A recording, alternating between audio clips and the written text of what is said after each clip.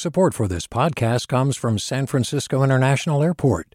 At SFO, you can discover award-winning flavors and unique shops all before takeoff. Learn more about what's at SFO at flysfo.com. Hey, it's Glenn Washington from Snap Judgment. And if you love what you're hearing, and I know you love what you're hearing, please consider becoming a KQED member.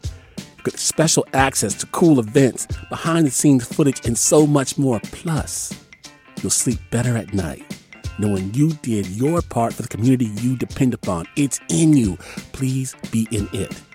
Visit donate.kqed.org/podcasts to sign up now. That's podcast with an S. Thanks. From KQED. Good morning. This is the California Report. I'm Saul Gonzalez in Los Angeles. As fire crews continue to battle the Caldor fire in the Sierra foothills, 2 new fires ignited yesterday to the north and south of it in Nevada and Calaveras counties, prompting evacuation orders. The Bennett fire started east of Highway 49 in Grass Valley yesterday afternoon and quickly grew to 50 acres before forward progress was stopped. Most evacuation orders have been lifted for that fire, other than for residents living in the area where the blaze is still burning. In Calaveras County, the Arola fire started around the same time yesterday, quickly growing to between 700 and 1,000 acres. It's burning in the Stanislaus River Canyon near the Parrots Ferry Bridge. Residents in that area near the county line with Tuolumne have been ordered to leave their homes. Meanwhile, more than 2,500 firefighters are still battling to contain the Caldor fire in El Dorado County, which didn't see a lot of growth yesterday. CAL FIRE's Steve Vollmer says gusty winds from the southwest did cause a lot of spot fires. We're looking at very dense stands of timber. We're looking at very large diameter trees above 40 inches in diameter. We're looking at a lot of material, heavy dead and down fuels throughout the entire fire area. That is causing us some control issues. Those dead and down materials are very receptive. They're extremely dry, as well as all the other fuels in the fire. And that is allowing for a very receptive fuel bed for those spot fires to get into. On a positive note, afternoon winds that fan the flames are expected to subside through the weekend, meaning there will likely be less movement on the eastern zone of the fire. That's one of the biggest areas of concern as the blaze slowly moves toward the Lake Tahoe basin. Lighter winds could also mean more smoke covering the fire zone. That would create shade, which would help with firefighting efforts. But without the winds, temperatures are expected to increase through the weekend, which will likely mean drier conditions. The latest numbers from the state show that 46 million COVID-19 vaccinations have been administered in California, and 22 million people are now fully vaccinated. Meanwhile, in Sacramento, a new proposal drafted by Democratic legislators could require people to show proof that they're fully vaccinated against COVID before entering indoor businesses in California. The Sacramento Bee obtained a copy of the draft, which hasn't been introduced in the legislature yet. As written, it would take effect immediately if signed by the governor and would direct the State Department of Public Health to develop a way to enforce the rule by November 1st. Proof of vaccination would be required at businesses like restaurants, bars, movie theaters, gyms, and hotels. If it stands a chance of becoming a law, the proposal will need to be introduced soon, as the legislative session is set to end on September 10th. If it's not taken up before then, the proposal would be on hold until next year. And staying with the pandemic, could a health insurance surcharge be the answer for California companies struggling with the idea of mandatory vaccinations for employees? It's exactly what Delta Airline plans to do. The company has announced that employees will face $200 monthly increases on their health insurance premiums starting in November if they're not vaccinated against COVID-19. Wade Simmons is with Mercer, a human resources and health benefits consulting firm. He tells the California Report this is nothing new, as companies have implemented health coverage surcharges before. Some employers have been comfortable with doing the same thing for tobacco use, for example. You will pay a higher contribution towards your medical insurance premiums if you are a tobacco user and are not willing to go through a smoking cessation program or, something like that. One, because we want to encourage healthy behavior as an employer. And two, because as a tobacco user, you cost us more from a health insurance perspective. Simmons says the same principles would be in play for COVID-19. Employers want to get more workers vaccinated, but are also looking towards their bottom line when it comes to the amount companies spend on healthcare, as hospitalization for someone with COVID-19 can lead to huge medical bills. Simmons says he expects that this week's full approval of the Pfizer vaccine from the Food and Drug Administration will incentivize more companies to require vaccinations or look into other measures like these surcharges. He adds that companies looking to implement a surcharge need to make sure they're in compliance with the Equal Employment Opportunity Commission and HIPAA rules. A new state audit has found that the California Department of Housing and Community Development didn't properly distribute more than $300 million in federal funds allocated to help the state's homeless during the pandemic. The problems in distributing the money means that local groups that help the homeless missed crucial deadlines to apply for the funding. According to the audit, one big problem is that it took more than a year for the state to hire an outside contractor to help it handle the federal funds. Governor Newsom's office disputes the audit's findings and says the state has successfully helped tens of thousands of the homeless during the pandemic. Hi, I'm Sasha Koka, host of the California Report magazine. Every week, we bring you stories about what connects us in the giant, diverse Golden State. Because what happens in California changes the world. I love this place. We were once seen as like the place to be, California. The land of milk and honey. That's where you go to Sunshine State, but we just have challenges right now.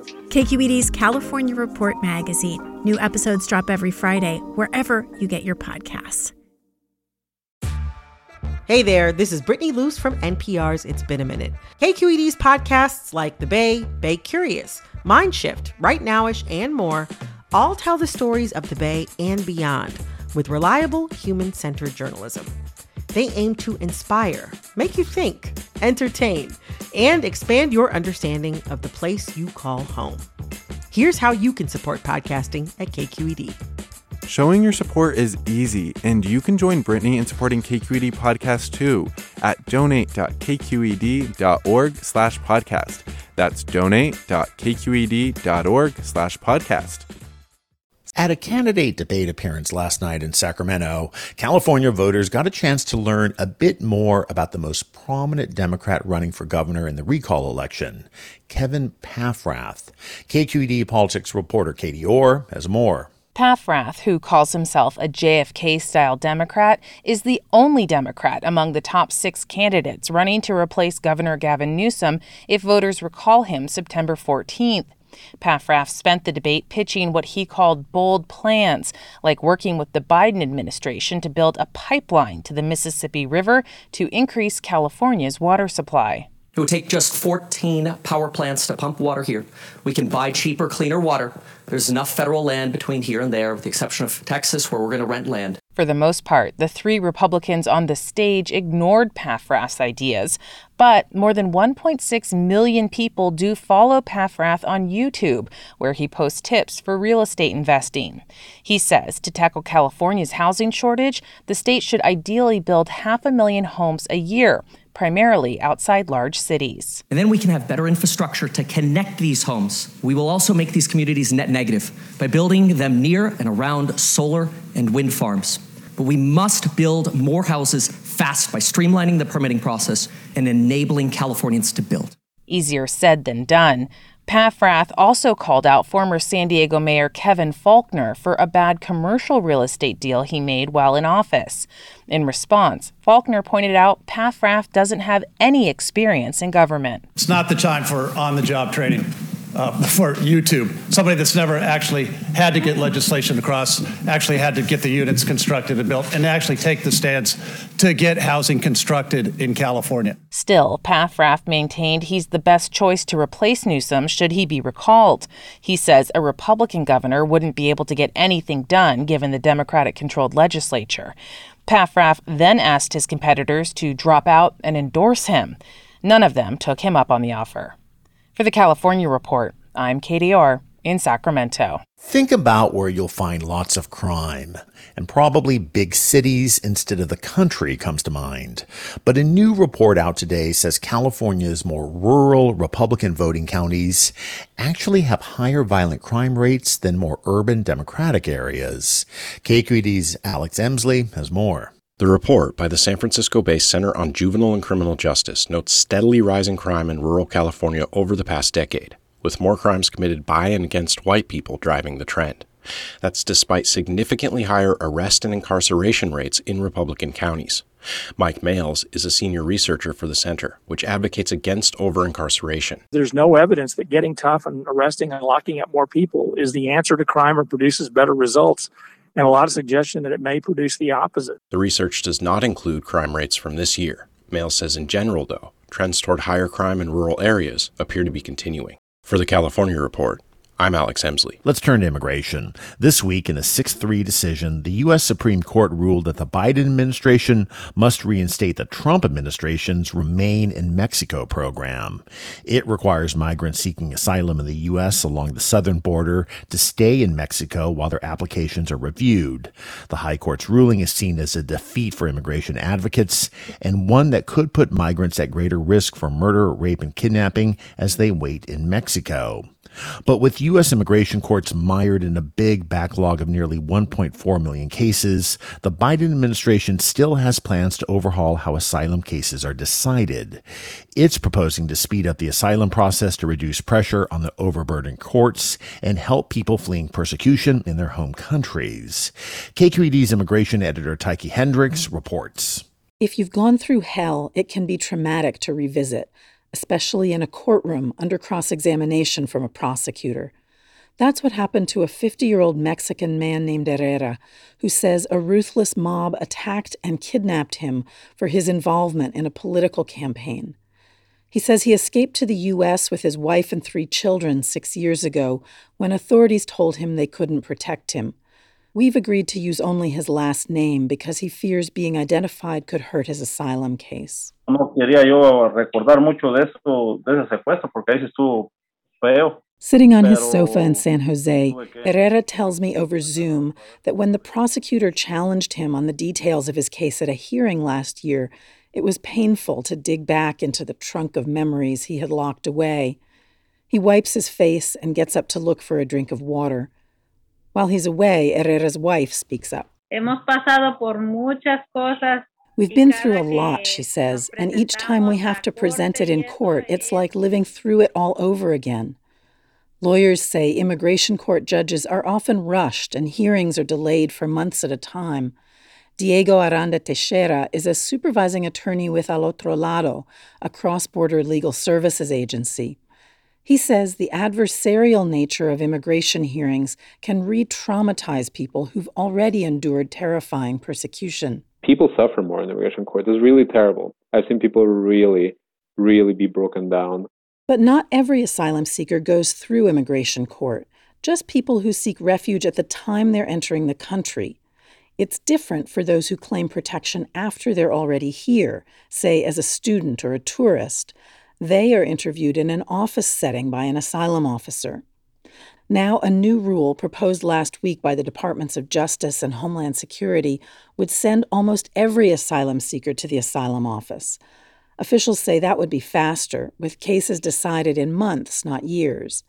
The new plan would also allow the government to release some asylum seekers who would otherwise be locked up while their cases proceed. Aranda Teixeira says that's key. People are actively harmed by detention. It's bad for their mental health, and it's really bad for their immigration case because there's no public defenders for immigration. So when people get released, that really improves the chances that they will get some kind of help. And Herrera's lawyer, Abby Sullivan-Engen, with Oakland-based Centro Legal de la Raza, says making his case to an asylum officer rather than before a judge and a prosecutor would have been much less harrowing for him. The applicant doesn't feel like they're being grilled in the same way. A lot of the officers have training in trauma-informed approaches to interviewing. It's night and day. Not all immigrant advocates or immigration critics are sold on the Biden plan. They have until October 19th to submit public comments. Meanwhile, for Herrera, the 6 long years of waiting for his case to be decided in immigration court has been hard to bear. Pues es difícil porque en mi persona. He says for himself, whatever's going to happen, he just wants it to happen. His wife says the uncertainty is even more difficult for their children. Nuestros hijos nos preguntan, mami, ¿qué va a pasar si nos tenemos que regresar? She says they're still haunted by memories of the angry mob that kidnapped their father and threatened to burn them alive in their house. She says the children ask, what's going to happen if we have to go back there? For the California Report, I'm Tyche Hendricks. And that is the California Report for Thursday, August 26th. We're a production of KQED Public Radio. I'm Saul Gonzalez. Thanks for listening. Have a great day, and we'll talk tomorrow. Support for the California Report comes from Hint. Fruit-infused water in over 25 flavors like watermelon, pineapple, and blackberry. No sweeteners, no calories, in stores or delivered from drinkhint.com. Eric and Wendy Schmidt, whose philanthropy harnesses the power of people and science to create innovative solutions for a healthy environment, just societies, and opportunities for human achievement. And Stanford Medicine, protecting your health and providing dependable care with safe in-person appointments and video visits. StanfordHealthcare.org/adaptingcare. Do you love learning about the San Francisco Bay Area? Its history, its people, its unique blend of cultures? Then you should check out the Bay Curious book. I'm Katrina Schwartz, editor and producer on the Bay Curious podcast, and I'm here to let you know that for the month of May, we've worked out a sweet deal for KQED podcast listeners. Right now, you can get the Bay Curious ebook for $1.99. That's right, $1.99. Just search for Bay Curious wherever you get your ebooks, or find a link in our show notes. This offer does expire at the end of the month, though, so you'll want to act on it fast. Happy reading!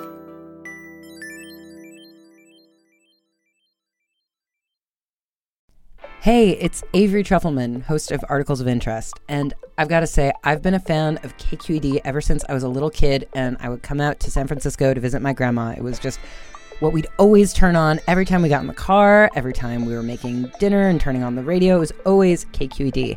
And then over the years, I've become a massive fan of KQED podcasts because this is local reporting at its best. These are answers to questions you've always wanted to know, interviews with exciting, unusual voices, necessary journalism, all told with love and care and artistry. And did you know that a majority of KQED's funding actually comes from members? It's just people like you and me supporting the programs they love, while also getting access to cool events, behind-the-scenes footage, and so much more. If you want to sign up and be a part of this amazing community, visit donate.kqed.org/podcasts to become a member today. That's podcasts with an S. Thank you for listening, and thank you for your support.